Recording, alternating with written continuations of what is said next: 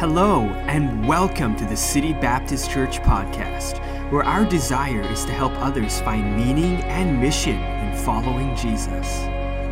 Today's message is from our brand new sermon series, Acts, Church on the Move. In this series, we follow the expansion of the early church. Even in the midst of persecution, we see the church experience tremendous growth through the power of God and staying faithfully committed to the Word and community. This is now our sixth sermon through the book of Acts as we're walking through and seeing the church on the move as God empowers His church people through the Holy Spirit and how God sets in motion the things that are about to take over the world and change the whole world. And so I've been excited studying through it, and this morning I'm looking forward to sharing with you what God has given us. We're going to cover a lot of verses today. Are you ready? About over 60 verses today. I think it's a new world record. Not a world record, but a new record. I was in a sermon one time that was about 3 hours of preaching, one guy, and he covered a lot of verses. So I don't know. I'm not going to try to break any records like that today. I promise you we'll get out of here on time unless I see you dozing off, and then I'll just stop and we'll just stay there for a little while. But I hope that you'll stay with me today. The book of Acts will be in chapter 6 is where we start here in just a moment. Now, one of the things that I love in life, one of the things that I enjoy is watching movies. I'm not afraid to admit that. I think most people would say they like to watch movies. They like to hear stories and situations. For me, I'm kind of a big fan of alternative history. Have you guys, that sort of genre where it's like, what if this had not happened, then this would have happened? And I kind of, your mind kind of gets all twisted and you're trying to figure out what it would be like, and you wonder, we've all done that personally, I wonder what this world would be like if I wasn't here.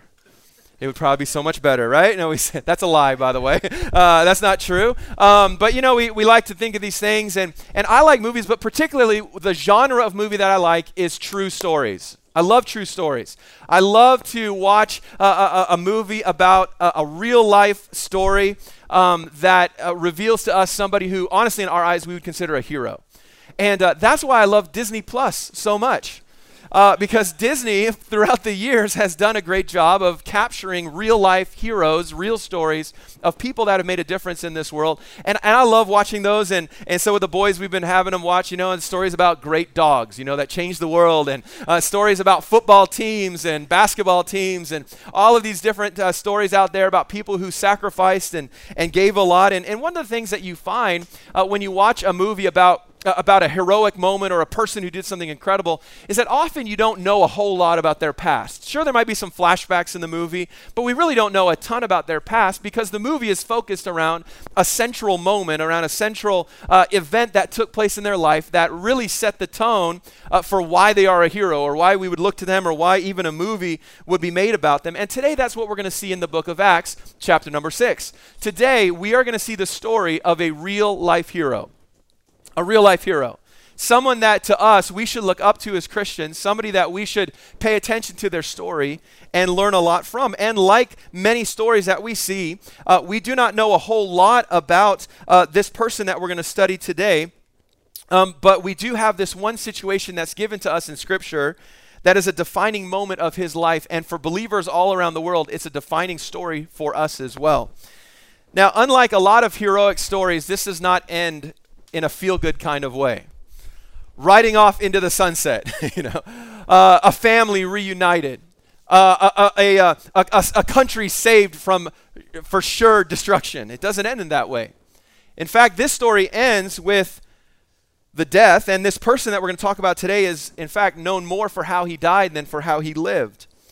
Now, we were first introduced to him last week in Acts chapter 6, verses 1 through 7, as he was one of those 7 honest men who were of good report, who were full of the Holy Spirit and wisdom. He was one of those 7 men that were chosen by the local church to help and serve and care for the needs of the rapidly growing church in Jerusalem. Remember, Satan had been at work ever since the day of Pentecost. He'd been at work with external attacks, imprisonment, beatings. He'd also been at work with internal attacks, with bringing problems within the church family, trying to cause division.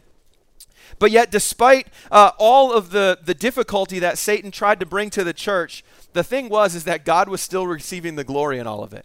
God was still being lifted up. God had still gotten the victory. and the initial growth of the gospel was still happening. We see this in verse number 7. It says, and the word of God increased, and the number of the disciples multiplied in Jerusalem. What's that word? Greatly. I mean, this is a vast multiplication that was taking place, and a great company of the priests were obedient to the faith. Now, I love that. That's probably one of my favorite phrases that we've studied so far, is the fact that the priests, who were so stuck in their religious ways and so stuck in their religious traditions, they had their eyes open to the truth of Jesus Christ, and they also were coming to the faith. And the thing that we need to remember is that we have an all-powerful God, but we also have a relentless enemy. That's the consistent pattern that we've seen throughout the book. We have an all-powerful God who is far greater than any struggles and any problems and trials that come our way, but we also have a relentless enemy, and he continually brings attacks against us and against our lives. And what we're going to see as we sort of today transition into a new section in the life of the early church is that we're going to see that the persecution the church had received up until this point was really just the tip of the iceberg of what was to come. The beatings, the imprisonment, the internal attacks, it is just a small blip on the radar of what was about to come to the church. And really a great amount of persecution was just about to start, and it was directed specifically at the man we're going to talk about today, a man whose name was Stephen. Now, Stephen, back in verse number 5, was a man who was described as a man who was full of faith, and he was full of the Holy Spirit.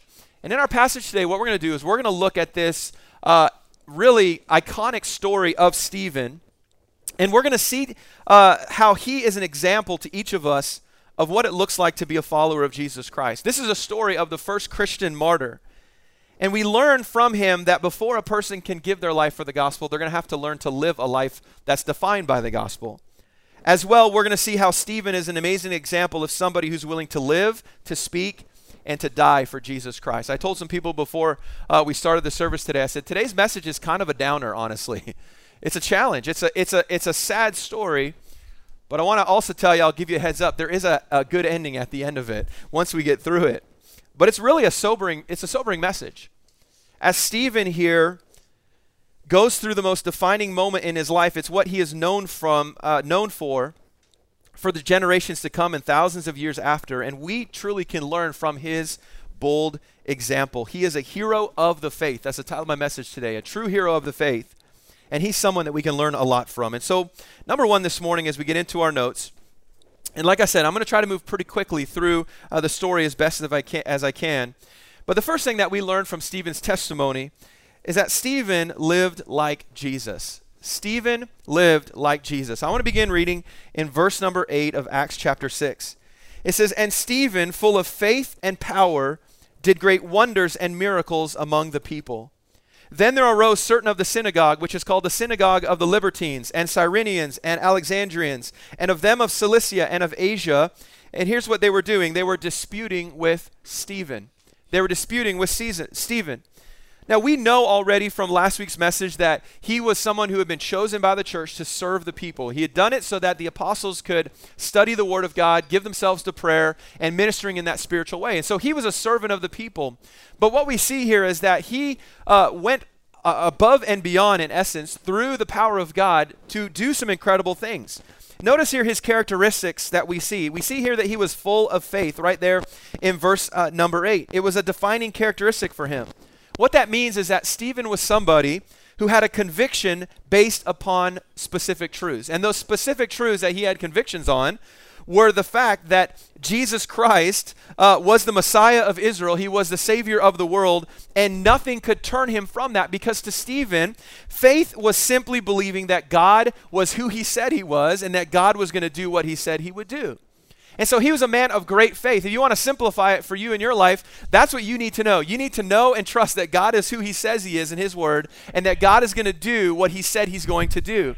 And at the basis level, church, that's where we all need to be, trusting in God. That's what it means to have great faith. And Stephen had great faith. We're going to see how that plays out here in just a moment. But the other thing that we see here is that he had power as well. It says that he was full of faith and power. Now the Greek word behind the word power is a lot of fun. And the reason it's a lot of fun is it's the word dynamis, which is where we get dynamite from. So people of Stephen said, man, that guy is dynamite. I think that's what they said about Stephen. I mean, he was a powerful guy. Things happened. Now, that doesn't mean that he was blowing up stuff all the time, but what it means is that wherever he went, things were happening. Things were going on, and as he trusted in the power of God, as he labored among the people, he received a special dose of sign gifts that he was able to actually be a part of healing people and serving them in a very, very special way. But I want you to notice that this power was never used for himself. It was always used to bring glory to God. It was for serving the people. And Stephen made an incredible impression just in the few months that we know about him. He made an incredible impression on the local church, but we also see that he made an impression on the local Jewish establishment as well. Those in leadership who were looking for a way to stop the spread of the gospel. And so we see there in verse 9 that there arose certain of the synagogue, and then they named these different synagogues here. Interestingly enough, the Libertines, sometimes we feel that might have been maybe you understand that as being a place, since the other ones were places, but the Libertines is actually, it literally means freed men. This was a synagogue that had been built for the people that had been captive in Rome, that had been released. And so they had that common identity, and they had their own synagogue. But then we noticed there was people coming from different places as well. And so they gathered these people together. Think of like the young hotshot lawyers all getting together from these different synagogues. And they're like, you know what, we're going to put an end to this Stephen. And so they bring Stephen, and all these young guys start debating with him and disputing with him. Notice as well, one of the regions here that it comes from is the of Cilicia. You see that? Now, Cilicia is interesting, and I'm just going to put this out there for you, but Cilicia is interesting because it had a major seaport that was called Tarsus. And so it very well could be that in this time of disputing, that later Paul, Saul of Tarsus, debated Stephen one-on-one before the events to come. So they got there and they debated, but I want you to notice the outcome. I love this in verse 10. But they were not able to resist the wisdom and the spirit by which he spake. Isn't that great? No matter what they threw at him, they could not resist the way that he responded to them. And it was because Stephen was a man who was filled with wisdom that was not his own. It was wisdom that came from God.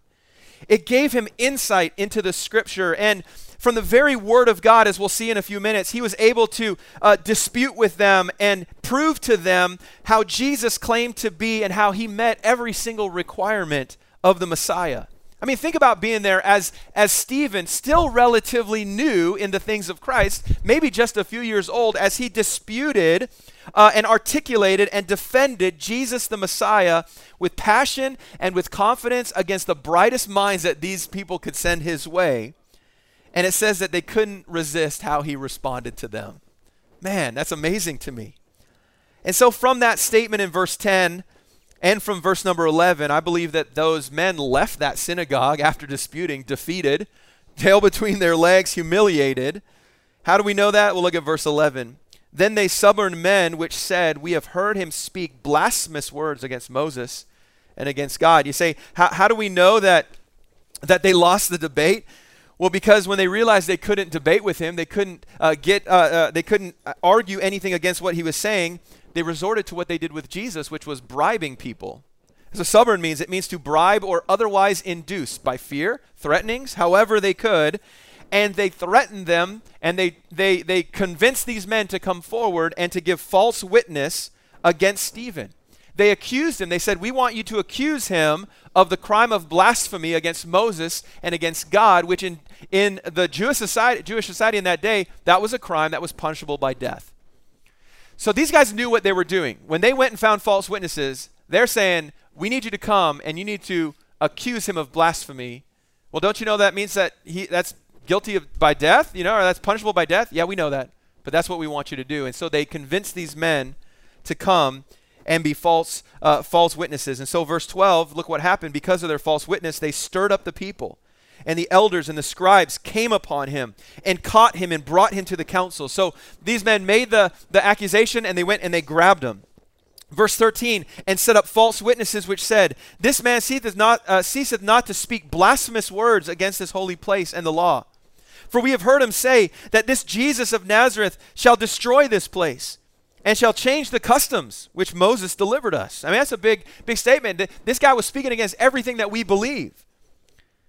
And what had started as a debate now turned into a full-blown Sanhedrin council with the power to judge Stephen severely. This was not a discussion anymore. I want you to understand. This was no longer a debate. False witness after false witness was brought forth. They deliberately put words into Stephen's mouth, and the words that they put into his mouth carried with it the weight of death upon him. Well, after all of these accusations, we come to verse number 15, where it says, "And all that sat in the council, looking steadfastly on him, saw his face as it had been the face of an angel." This is a really interesting verse. I mean, they just blow this guy up. They come after him, all these false accusations.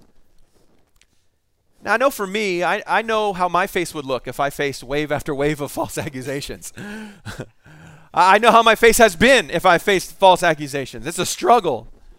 But it definitely wouldn't be as the face of an angel. I don't think I could be described that way. It'd be a face of sorrow. It'd be a face of maybe of anger, of disgust, depending on what the accusations were.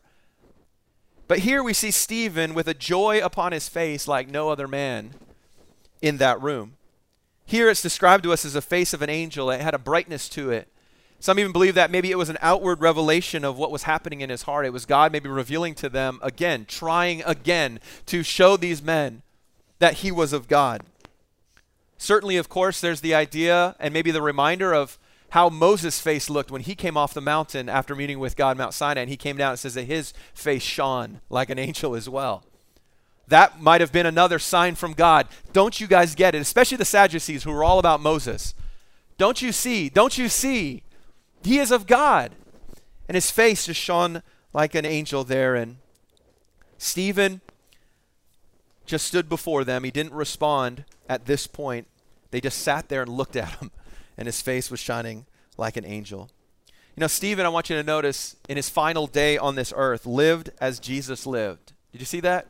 He is full of faith, he's full of wisdom, and he had grace, even though he was suffering false accusations and attacks. Now, for us, when we look at that, we say, well, that's easy. If I knew that this was going to be my last day on the earth, of course I'd live like Jesus.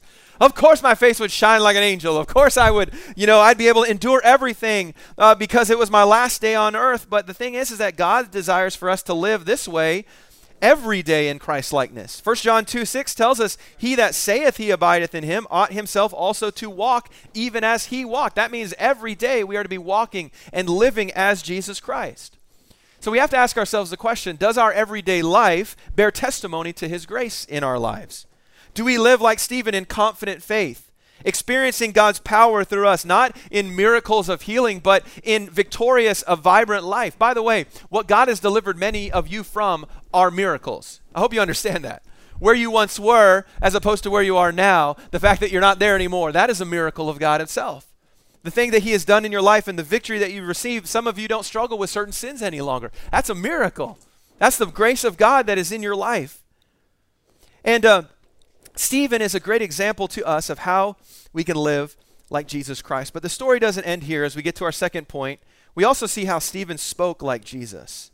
Stephen spoke like Jesus. In verse number 1 of Acts chapter 7, "Then said the high priest, 'Are these things so?'" Well, what is he asking about? He's asking about the false accusations.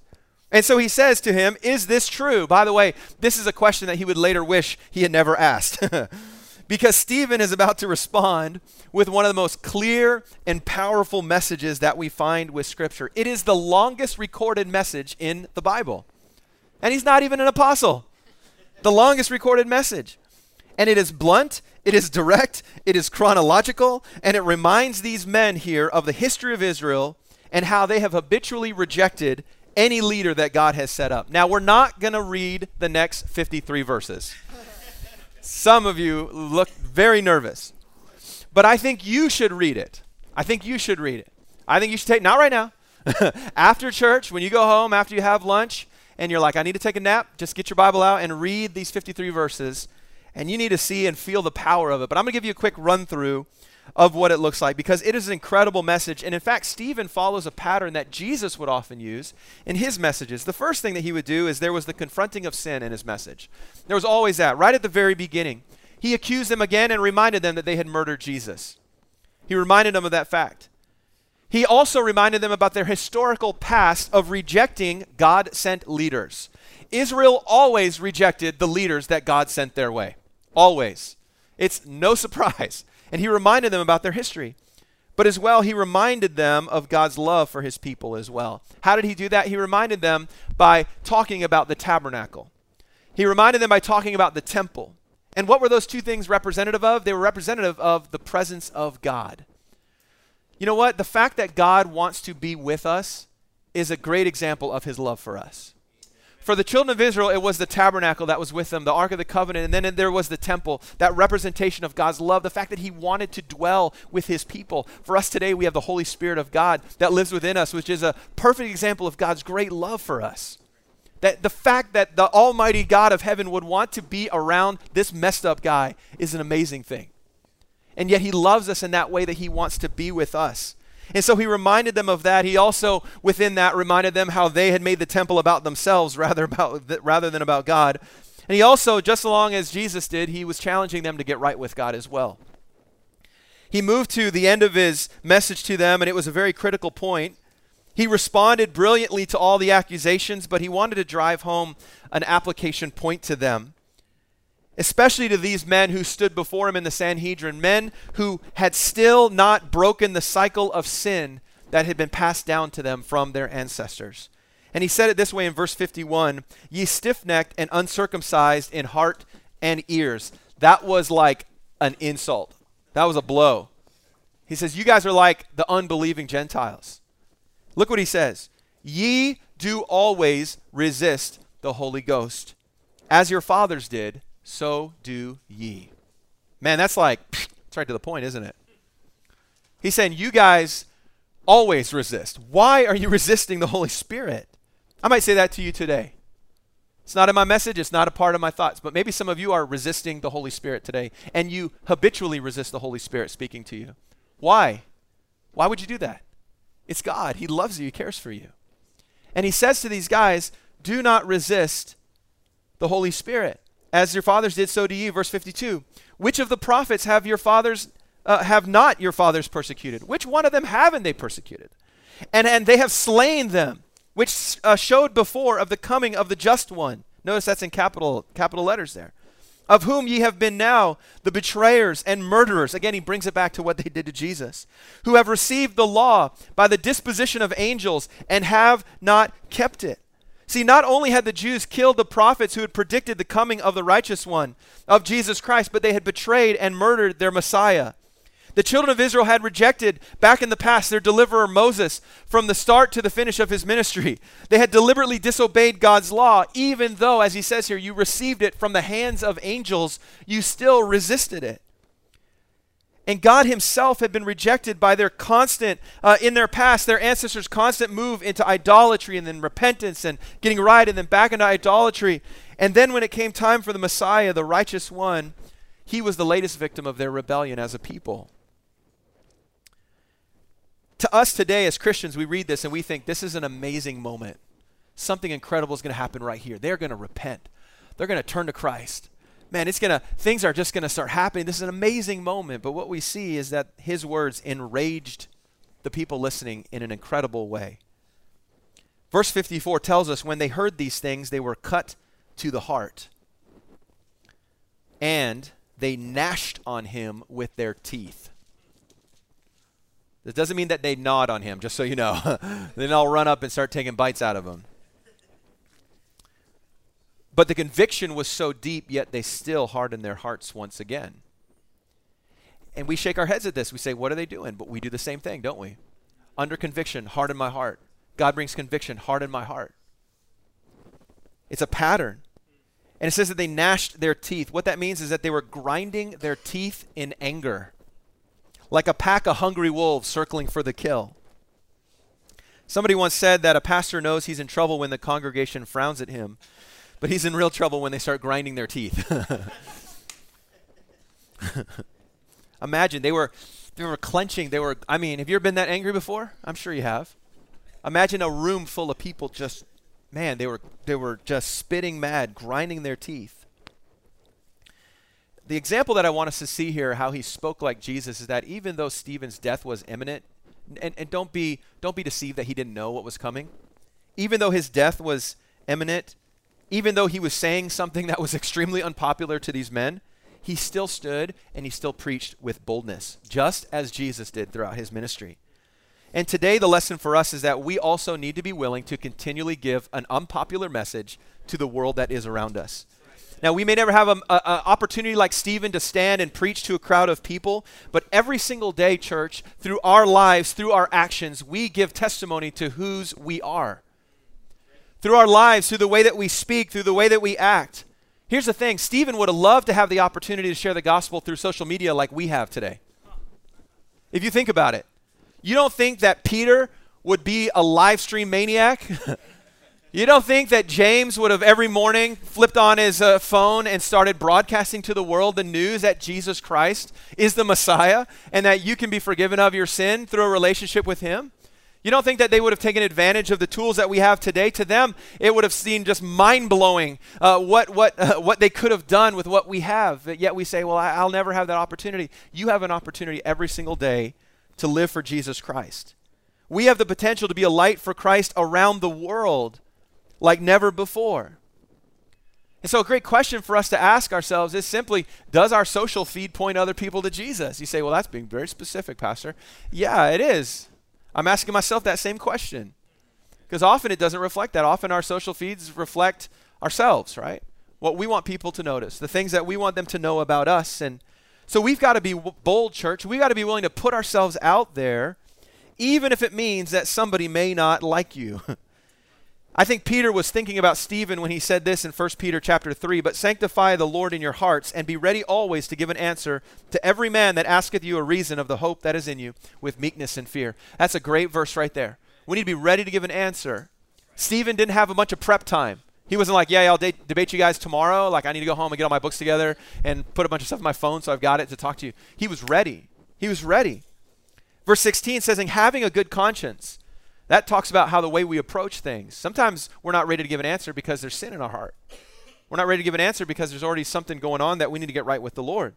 Having a good conscience that whereas they speak evil of you as of evildoers, they may be ashamed that falsely accuse your good conversation in Christ. That's the testimony of Stephen. They were ashamed because they tried to accuse him and he was able to give an answer.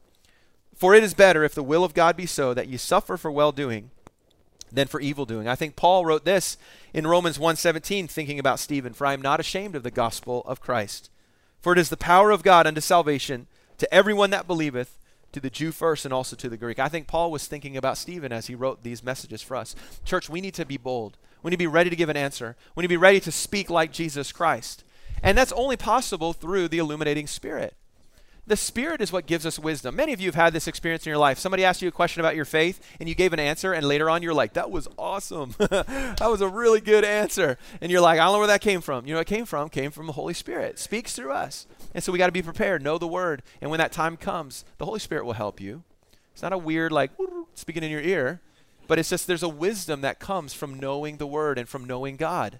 That is not explainable to an unsaved person. And we're thankful for that. That's kind of our thing. That's what we have together that we're thankful for. And so Stephen knew the word and he was able and bold enough to speak the truth, but it was falling on deaf ears. And so that brings us to our final point, how Stephen died like Jesus. Stephen died like Jesus. Stephen's sermon, that was 53 verses, that long message was his death warrant. But he was standing bold. He had lived like Christ. He had spoken like Christ, and now we're going to see that he would die like Christ. And so in response to his Spirit-filled message that they wanted to silence, you have to imagine the Sanhedrin just completely lost it. Remember in verse 54, it says that they gnashed on him with their teeth. And then, verse 57, then they cried out with a loud voice and stopped their ears. Is there anything more childish than this? Really. And we say, oh, this is so childish. They stopped their ears and they ran upon him with one accord. Isn't it funny, though, how extreme moments of anger cause us to do childish things, respond childishly? Right, so we can understand that. You ever said something just totally out of revenge, childishness, because of your anger? Right? So we get it. That's what happened here. They covered their ears. They're so angry. And they ran upon him with one accord and cast him out of the city and stoned him. And the witnesses laid down their clothes at a young man's feet whose name was Saul. These respected, dignified leaders of the people, descended on Stephen and they executed him. What was happening here was brutal, it was immoral, but they did not care. The way that it would often happen is that they would take a person outside of the city. If they were condemned to stoning, they would take them out of the city.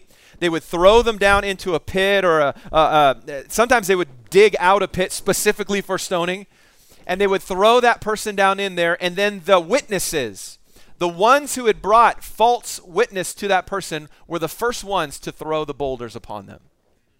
So now we have people who are convinced, coerced, paid off to give false witness, and now it's those very people who are the ones responsible to throw the first stones. And again, we have this mindset of them just picking up little baseball rocks and yelling and listen, they would have started out with big ones first. I'm talking boulders that you could lift above your head and throw down upon a person. That was the point of them being in a low. They could not escape. And so they would rain these rocks down on them, great stones on them, followed then by stones by the crowd. Once those first witnesses threw theirs, then everybody else could get involved in it. There's an author by the name of Frederick Buechner. He described it this way. He said, stoning somebody to death, especially someone as young and healthy as Stephen, is not easy. You have to remember how old he was. Younger man. It's not easy. You do not get the job done with the first few stones. And even after you get a man down, it's a long, hot, difficult business. To prepare themselves for this workout, they would strip down to the waist, and they get somebody to keep an eye on their things until they were through. Sometimes we wonder, why would they lay down there? Well, it's because they were getting ready to go to work. This is not an easy thing to be lifting up and throwing boulders. Sure, they might knock him out. Sure, he might fall to the ground. But to finish somebody off, it takes a lot of work. To get that kill blow, to get that man finished off. It would have been brutal. And as they throw the boulders down on Stephen, and we see this ambassador of Christ die this terrible death, in the middle of the passage, we see also something of incredible beauty in verse number 55. And he, being full of the Holy Ghost, that tells us that it is possible to be spirit-filled in difficult times. So for us to say and make excuses for how we react and how we speak because we are under stress, it's not that big of an excuse, considering he was filled with the Spirit while they were literally ending his life. Full of the Holy Ghost, looked up steadfastly into heaven. That again is counter what you would do in a pit when people are throwing rocks on you, to look up. He looked up steadfastly into heaven, and look at this, and saw the glory of God. And this is so neat. And Jesus standing on the right hand of God, and said, this is what he said, behold, I see the heavens opened, and the Son of Man standing on the right hand of God. As he lifted up his eyes there to heaven, he caught a glimpse of heaven and the glory of God. Now this is so interesting.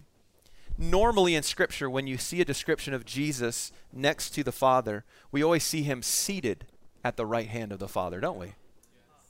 But yet in this passage, we see Jesus standing at the right hand of the Father. You could make a case for a lot of different things, but I believe it's because he was standing to welcome. Yeah. He was standing to receive his servant home. There's no greater or more honorable reception to have Jesus standing at one's entrance into his presence. Some believe that he was standing because that was the posture of someone being a witness. He was the one witness standing in the defense of Stephen. But Jesus was standing there welcoming him home. Verse 59 says, and they stoned Stephen, calling upon God and saying, Lord Jesus, receive my spirit. And he kneeled down and cried with a loud voice, Lord, lay not this sin to their charge. And when he had said this, he fell asleep. As those boulders struck him, as they broke his bones, as they crushed his flesh, as blood would be coming out of his body, he called upon the Lord who loved him and the one who gave himself for Stephen. And he said, Lord, receive my spirit. He was ready to leave this world for a better place. And then it says that he dropped to his knees and he prayed this final prayer a prayer for those who were doing their very best to silence him. And he prayed, Lord, lay not this sin to their charge. You say, where did he learn to pray like that in the middle of suffering? If you just take a moment to reflect, it would remind you of the Lord Jesus as he hung upon the cross, as he died for the sins of the human race, and he said, Father, forgive them, for they know not what they do. That's where Stephen learned to pray. You know, Stephen had done his best to live like the Savior, and now he was about to die, still following the example that the Lord Jesus had given to him. To think for a moment that he was literally praying for the very ones who were in that moment taking his life is a powerful testament to the grace of God, to the fact that God can give us grace in difficult circumstances, and it's a testimony to us of Stephen's true heart. See, death will ultimately reveal what we truly are. And there's a lot of interesting studies of people who have died in the past and how it revealed a part of them as they died in what they said. But Stephen's martyr's death was as Christ did die as well. And he stood tall because of the grace of God in his life. So you have to ask the question, was this worth it? Was it all worth it? Now, I think Stephen would say that it was worth it. And here's why I think Stephen would say it's worth it today. Because the prayer that he prayed right at the end as he was about to die was a prayer that God answered. And the prayer that God answered was a prayer, through that answer, was something that changed the world. You have to remember, it was not that much farther in the not too distant future that on a dusty road, Saul, the young man who possibly debated with him, the young man we know who stood, as Acts chapter 8 tells us, was consenting unto his death, the one who, yeah, I'll watch your clothes while you finish him off, that man came face to face with the same Jesus that Stephen saw that day. And Saul was glorious saved, given a new name, changed forever, and changed the world, wrote most of the New Testament. And God did answer that prayer of Stephen that day, and God did something wonderful with it. And so, with this wonderful vision of heaven in his heart, and as he prayed for his enemies, it says that Stephen fell asleep. Fell asleep. You know, for us, when we go to sleep, we wake up with the same problems and the same trials, don't we? But this sleep that they're talking about here is when he woke up in the presence of his Savior. You know, as Christians, we don't see death as a final ending. And that's why often we see it referred to as falling asleep, because we know that we would wake up in the presence of the Lord. You know, Stephen is a hero of our faith. He's somebody who lived like Jesus, somebody who spoke like Jesus, and he also died like Jesus. And he's somebody that we can pattern our lives off of. Now here's the thing. We may not ever face the ultimate sacrifice of giving our life for our faith, but we are no less responsible to live and to speak for the cause of Christ. Just because we may not ever face that ultimate sacrifice, we still have the same responsibility, because the challenge that Stephen accepted of walking by faith and being filled with the Spirit is the same responsibility that we carry today in 2020 as New Testament believers. And I want to tell you this, if we would just but stand for Christ, we would also see and experience the same kind of power and the same kind of witness that happened in Stephen's life. But we must be willing to stand for God. We must be willing to stand up for him. The Apostle Paul, I believe, summed up the example of Stephen in a challenge to believers in Romans chapter 12, a familiar verse to us, where he says, I beseech you therefore, brethren, by the mercies of God, that ye present your bodies a living sacrifice. And I wonder if he paused as he wrote these words and thought about Stephen and the impact that he had and how he gave his life as a sacrifice, so that Paul, later on when Jesus met Paul on the road to Damascus, he said, why are you kicking against the pricks? You remember that? Why are you kicking against how I'm coming after you? Some people believe it was that memory of Stephen that was continually haunting him, and how he died with grace. He lived and died with grace. But we're to present our bodies a living sacrifice that is holy, acceptable unto God, which is your reasonable service. It's a reasonable thing for us, with a Savior who gave his life for us, to live in this way. And he continues it, and be not conformed to this world. We like to stop at verse number 1. But now he gives us the vehicle to make that happen. Don't be conformed to this world, but be transformed by the renewing of your mind, that you may prove what is that good and acceptable and perfect will of God. You know, we may never face giving our lives for the cause, but we should be willing to offer our lives today as a living sacrifice. We may never sacrifice our life on this earth for the cause of Jesus Christ, though one day we may. For some of us, maybe our children will face that. But all of us can offer our lives as a living sacrifice, willing to lay aside our flesh, willing to lay aside our will, willing to lay aside what we think is right or what society tells us is right, to follow and bring glory to Jesus Christ. Stephen is our hero of the faith. He's a hero. You know, when you tell your kids stories of heroes and read them books, you need to always go back to this story and say, you know what, I want to share with you a real hero. Stephen, he gave his life. And because of how he died, man, God transformed somebody else's life who transformed the world for Jesus Christ because of his sacrifice. Stephen is a great example for us to follow. So as we think about our own lives, ask yourself the question, am I living like Jesus Christ? Is there faith? Is there the Spirit moving? Am I speaking out like Jesus? Am I willing to stand up? Am I willing to share his truth with those that do not believe and those that may strongly disagree with us? Am I willing as well to have my life as a sacrifice, willing to die for Jesus Christ? We hope that today's message was a help and encouragement to you in your walk with God. To stay connected with us, give us a like on Facebook or follow us on Instagram at Van City Baptist. Our prayer is that God will grow and bless you as you pursue His will for your life.